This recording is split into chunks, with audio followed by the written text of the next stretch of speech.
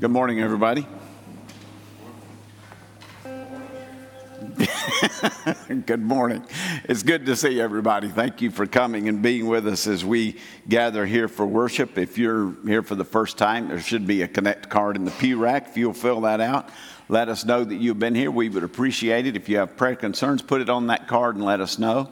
If you're joining us via live stream, welcome. We are glad that you are with us as well. You can go to the address you'll see on the screen and let us know that you have been here, and we'll try to respond to any concern that you have as well, but we're glad you're here.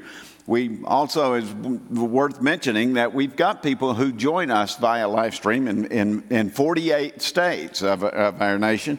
And we have 4 individuals in Dover, Delaware, who've made a profession of faith and want to be baptized into our church, and that is a blessing. We also have one in South Carolina that wants to do the same thing. And so let's remember that our congregation is much bigger than just what's right here in Blacksburg. We have a lot of people that are trying to learn of God's Word as we gather here, and we need to be in prayer for them as well.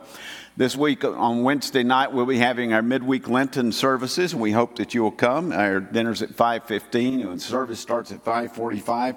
It was very well attended this past week and was a very nice service, and we hope that you'll come.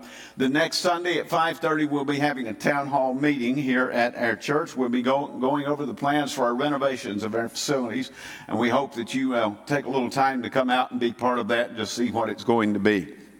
Today we're starting a new series, a short series on the I am statements of Jesus. I have reasons for wanting to do this series that I'll get into the sermon, but our scriptures that we're going to look at today comes from the Gospel of John chapter 6. Before I read this, I need you to know just a little bit of background, because if you know this background, it makes more sense. This event that I am reading to you today comes the day after Jesus had fed 5,000 people with 5 loaves of bread and 2 fish. Jesus had taught those people when he arrived there. He then did healings for people who needed it. And then he fed 5,000 people with 5 loaves of bread and 2 fish. And then the next day, this happens. So keep that in mind as we read this together. The next day, the crowd that had stayed on the other side of the sea knew there had been only one boat. They also knew that Jesus had not boarded the boat with his disciples, but that his disciples had gone off alone. Some boats from Tiberias came near the place where they ate the bread after the Lord gave thanks. When the crowd saw that neither Jesus nor his disciples were there, they got into the boats and they went to Capernaum looking for Jesus. When they found him on the other side of the sea, they said to him, "Rabbi, when did you get here?" Jesus answered, "I assure you, you are looking for me not because you saw the signs, but because you ate the loaves and were filled. Don't work for the food that perishes, but work for the food that lasts for eternal life, which the Son of Man will give you, because God the Father set his seal of approval on him." "What can we do to perform the works of God?" they said. Jesus replied, "This is the work of God, that you should believe in the one he has sent. What sign then are you going to do that we may see and believe you?" The day after he fed 5,000, they're asking for signs. "What sign are you going to perform? Our fathers ate the manna in the wilderness, just as it is written, he gave them bread from heaven to eat." Jesus said to them, "I assure you, Moses didn't give you bread from heaven, but my Father gives you the real bread from heaven. For the bread of God is the one who comes down from heaven and gives life to the world." Then they said, "Sir, give us this bread always." Jesus said, "I am the bread of life. No one who comes to me will ever be hungry, and no one who believes in me will ever be thirsty again. But as I told you, you've seen me, yet you do not believe." The Jews began to complain about Jesus because he said, "I am the bread that came down from heaven." They were saying, "Isn't this Jesus, the son of Joseph, whose father and mother we know? How can he say, 'I have come down from heaven'?" From that moment, many of Jesus' disciples turned back and no longer followed him. Let's pray. God, grant that we would not be such people. It is easy for us to have our doubts that start to linger within our souls. It's easy for us to begin to question things as we walk along with you. Yet I am reminded, oh God, every time it happens to me of those moments when something has come to me that could not have happened apart from you. Those moments when you have stepped directly into my life and have made all of the difference in the world. I pray, oh God, that we will all have such moments. And I pray today that we will open our hearts and our minds and be open to your teaching. For there is much we can learn from you if we will just be willing. Make it so today, for it's in your name we pray. Amen. My guess is that you've all heard the old saying, that's the best thing since sliced bread. First time I ever heard that saying, my grandmother said it. I had no idea what she was talking about. I grew up on sliced bread and didn't even consider the fact that there'd been a time when sliced bread didn't exist. It was years later when I figured out that there was a time when it didn't. And what triggered that was discovering how the toaster oven came to exist. The first electric toaster was invented by a Scottish man by the name of Alan McMasters. It was better than nothing, but that's about all you could say for it. You could plug it in. You had to watch the bread very carefully or it would over toast the bread. When it got to the darkness that you wanted, you unplugged it. You turned the bread over. You plugged it back in. If you turned away for even a few seconds and came back, it could be burnt up in a heartbeat. But it was better than anything that anybody had ever had before, so people made do with it. Every time you wanted to have a different sliced bread, you had to put one in and just go through it, go through the motions all again. That worked very well until 1919 when a man named Charles Strite got tired of doing that to try to have a piece of toast. So he invented the automatic toaster. You could put 2 pieces of bread in it at a time, and it had a timer on it, so you could set it like you wanted to, and it would give you toast every time that was the right darkness, the way that you wanted it. That was a very good invention, but it did not sell well because people had a hard time investing in an appliance that only did one thing. But that changed completely just a few years later when the Wonder Bread Company came out with sliced bread. They not only sliced the bread for you, but it was sliced to the exact thickness that would fit into that toaster oven. Just as soon as that came out, the toaster oven started to sell by the millions. It made a millionaire out of Mr. Strite, and Wonder Bread became the #1 bread company in the world. Before they came out with sliced bread, it was impossible to get 2 slices that were exactly the same width, but after they came out with it, you were able to do that. Those problems were solved, and it gave life to the toaster oven. So, what does that have to do with the scripture that I read this morning? Not one thing. It has nothing to do with it. I just came across that story and I liked it, and I'm a storyteller, so I decided that I was going to tell it. Don't ever say that I didn't give you some important information this morning. Oh, there's one more little piece to this too.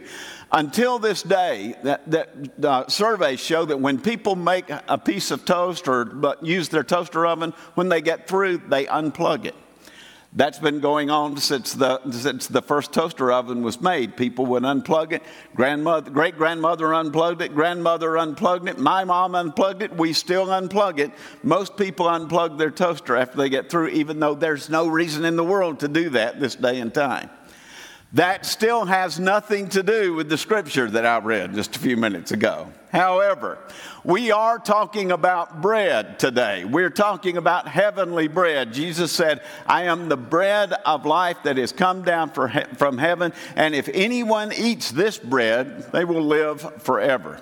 John apparently considered this to be one of the most important teachings that Jesus ever gave because he devoted an entire chapter of his gospel to that one thing. Jesus Christ is the bread of life. He is the nourishment for our hungry souls. The only way to come to life was through Jesus Christ. That's what John was trying to get across to us. If anyone eats this bread, they will live forever. Why am I preaching this series on the I am sayings of Jesus during Lent? Well, The first reason that I'm doing it is because the I am teachings of Jesus was the very heart of the Gospel of John. John was the only one who told us about those, and John built his gospel around this very concept. John's gospel was the evangelistic gospel. John was trying to bring the faith of Jesus Christ to the world around him, and he was absolutely convinced that if people could understand what Jesus was about and how much difference he could make in a person's life and in the world, they would want to follow this man. He believed that that's how attractive his message had been. Jesus had indeed paid a very high price to make us understand who God was, to make us understand God's personality, and to make us understand the message that we needed to hear about God. And so I think it's important for us to look at one of these I am sayings as we're marching toward the story of the cross. As we're headed toward Good Friday, it's important for us to look at what Jesus was trying to make us understand about himself. The second reason that I want to look at these is because it fits so well the vision that we've developed for the next chapter of our church's journey. Just in case you weren't here during that time or you don't remember it, let me show you the mission statement and the vision statement that we adopted, I think it was 2 years ago when we started our Redreaming the Future process.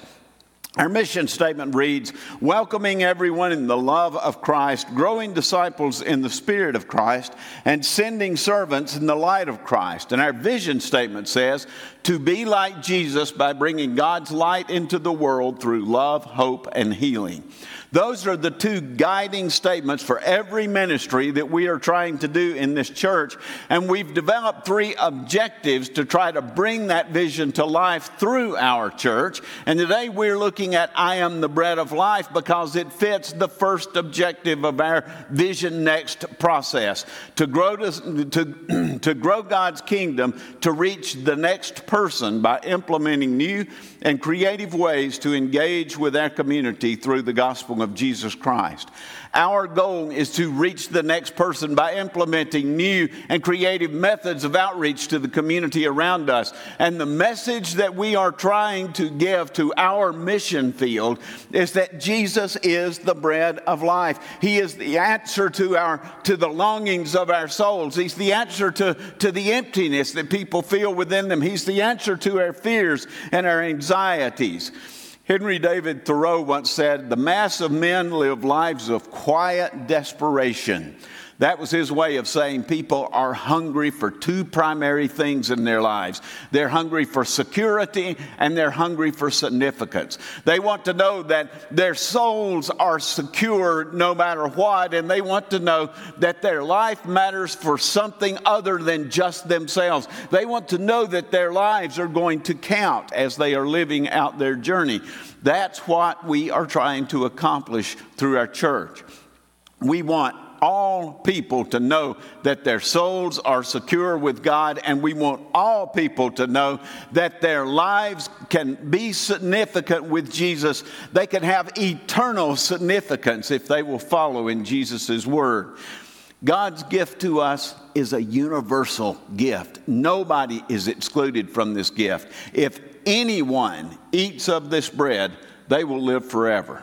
Our call as a church and our commitment as a church is to try to show to our community, our mission field, that everybody is welcome in our church. There are no restrictions as to who is invited to be part of Jesus' kingdom. It doesn't matter who you are. It doesn't matter where you're from. It doesn't matter what kind of clothes you wear or what problems you may have had or mistakes you may have made along the way. The bread of heaven is for all of us, for everybody. Jesus' nourishment is for all of the souls of the earth. He's what our souls are hungering for. It's He who is trying to reach the next person, and He is calling us to be part of that story, to bring meaning and hope to every soul that we can find, to bring life to every soul that we can find. Our goal as a Christian church is not just to survive. I am amazed at how many things that I read these days that's talking about the survival of the church in America. I think I've read 8 articles in the last 6 weeks that have been written by people who are trying to help pastors who are trying to move forward in our post-COVID world and in what is increasingly a post-Christian culture. I know these people mean well, and I know they're doing the very best they can, but every single one of those articles talked about the survival of the Christian church in America. Hell's bells, guys. Our call is not to survive. Our call is to thrive in our world. It is to thrive in our ministry. It is to thrive in the name of Jesus Christ. We have the message of life in our hands. We have the message of life in our souls. We have the message of security for the souls of humankind. You can find significance and meaning and hope and purpose in our message. We don't want that message to just survive. We want it to permeate everything with the power of heaven itself. That's what we're called to be about. We aren't called to reach the next person and then look at them and say, I might have something for you. Jesus is the bread of life. He's the food that'll nourish the soul of anybody who will accept him. I am the bread who comes from heaven and gives life to the world. That's good news, folks. And we're called to accept that gift into our lives and then to carry that good news to the next person, because that is the message that can change people. It's the message that can change cultures. It's the universal message of eternal life. A few years ago, a group of Bible translators decided they were going to translate the Bible into the language of a tiny tribe that exists in the jungles of South America. That tribe actually had a written language and they had a spoken language. They could read it very well, but nobody on earth can read their language. Nobody on earth used their language. When the translators went there, one of the things that they discovered was that there was no such thing as bread in their culture. They had never had a way to make bread, and so they didn't have bread, didn't even know what it was. How do you translate, I am the bread of life, to people who don't know what bread is?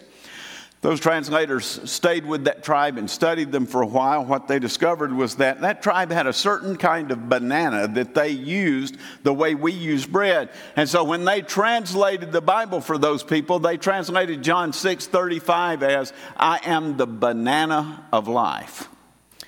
Now, that sounds silly to all of us, but for that tribe, it was truly the message of life. Within just a few years, it was a predominantly Christian tribe. Those people realized they were included. Jesus was for them. They may not have known what bread was, but they knew what their banana was, and he was the banana of life for them. This was the new and creative way that they found to try to reach the next person, to try to reach those people who needed to know of Jesus. Who is the next person? Who is the tribe in our community who doesn't understand our message at all, who may think our message is alien, who may think it's silly, who may think it's a hate message because of the way some churches treat other people?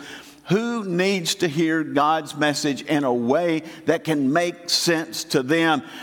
Are we willing as a church to become that creative message, that new message, that new outreach to people that we are not reaching at all now? God's message is a universal message, so we need to find new and creative ways to try to show that message to the next person that God brings to us. And that's what we're determined to do, because the bread of Christ is both universal and very personal. Every soul is precious to God. There are no second-class citizens in the kingdom of God, and we need to make sure everyone knows that. One of my favorite Christian writers from the 1980s and through the early 2000s was Lloyd Ogilvie. Lloyd was a Presbyterian pastor and the host of a nationally syndicated show that was called Let God Love You. Lloyd wrote 52 books during the course of his ministry, and his last official ministry was as the chaplain of the United States Senate. That was during that brief period before Congress became as crazy as a badger on crack.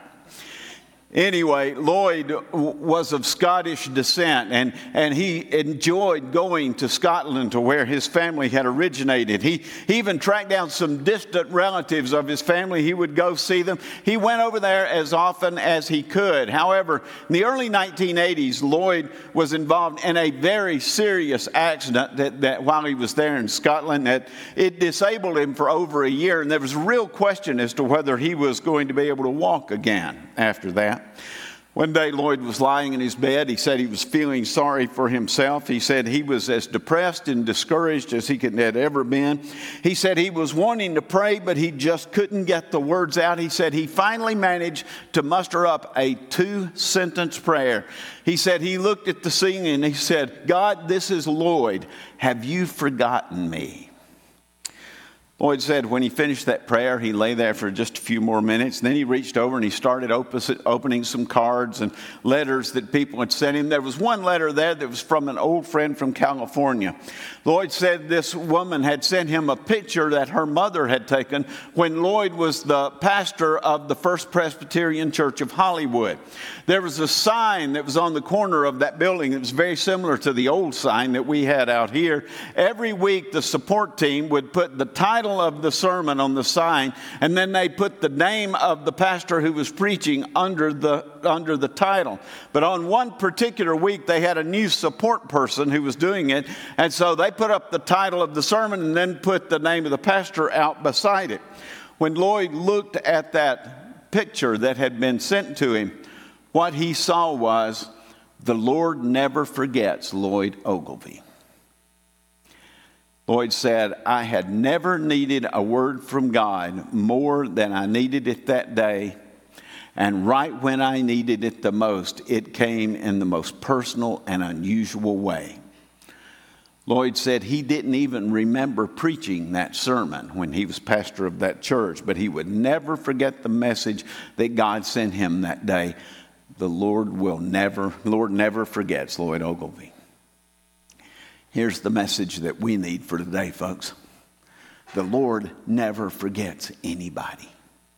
His message is for everybody, and it's always personal. Jesus is the bread of life for a hungry world, and He's the bread of life for you. He's the bread of life for me. He's the bread of life for people whose faces we have never seen before and who do not believe in anything, but they need to know that God loves them.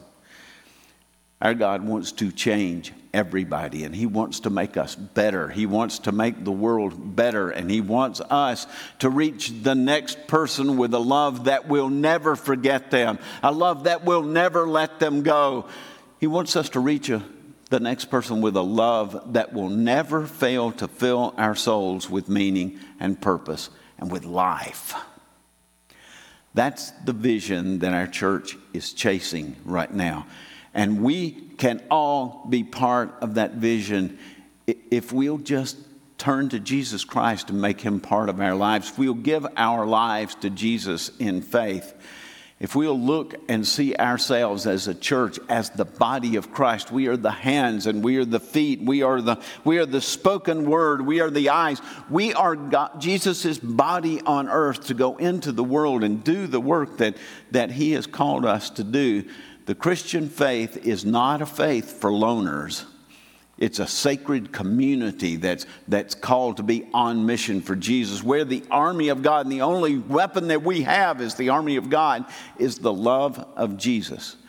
We're called to love God, to love ourselves, and to love the next person the way Jesus loves us. And we can do all of that if we'll let Jesus be our bread of life, the bread of life to our souls, and the bread of life through our church to the world. The question is not, will Jesus be for us? Will Jesus forget us? Will Jesus turn His back? The question is, will we give our lives to Him? And will we become what the next person needs? Let's pray together. Lord Jesus, we come to You today knowing very well that You are the gift of life to us.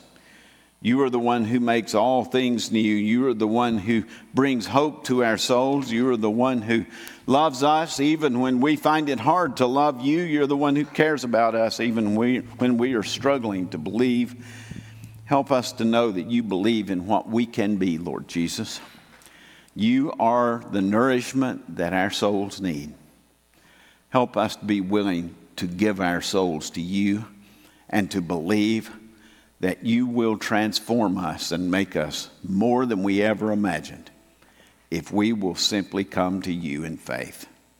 Make it so today, O Lord, for it's in your name we pray. Amen. Now may the Lord bless and keep you and make his face to shine upon you and give you peace this day and every day, now and forevermore. Amen.